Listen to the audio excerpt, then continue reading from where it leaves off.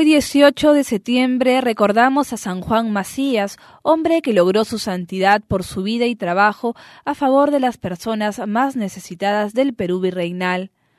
Juan Masías nació en Ribera de Fresno, en Extremadura, España, un 2 de marzo de 1585.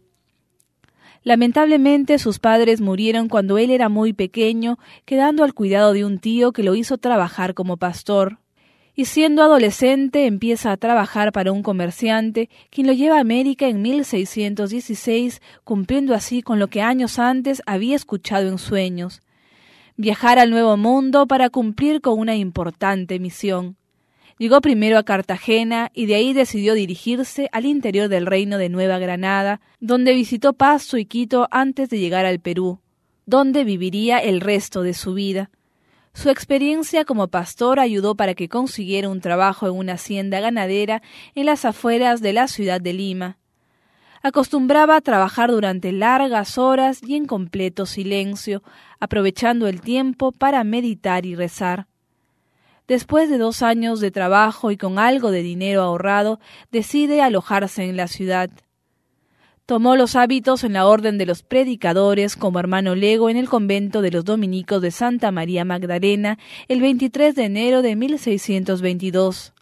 Algo muy curioso es que desde que se ordenó hasta su muerte, sirvió como portero del convento. Su cargo, aunque puede parecer muy humilde, ha llevado a varios santos a los altares del cielo, incluso a su contemporáneo San Martín de Porres, quien también sirvió como portero en un convento limeño.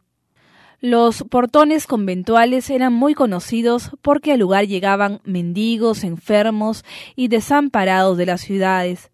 San Juan Masías conoció en su cargo a los más necesitados del lugar. Desde allí les daba ayuda material y consejo sobre cómo ser mejores cristianos.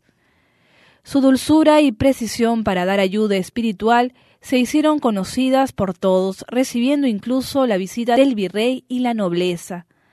Juan Masías murió el 16 de septiembre de 1645 y fue canonizado por el Papa Pablo VI el 28 de septiembre.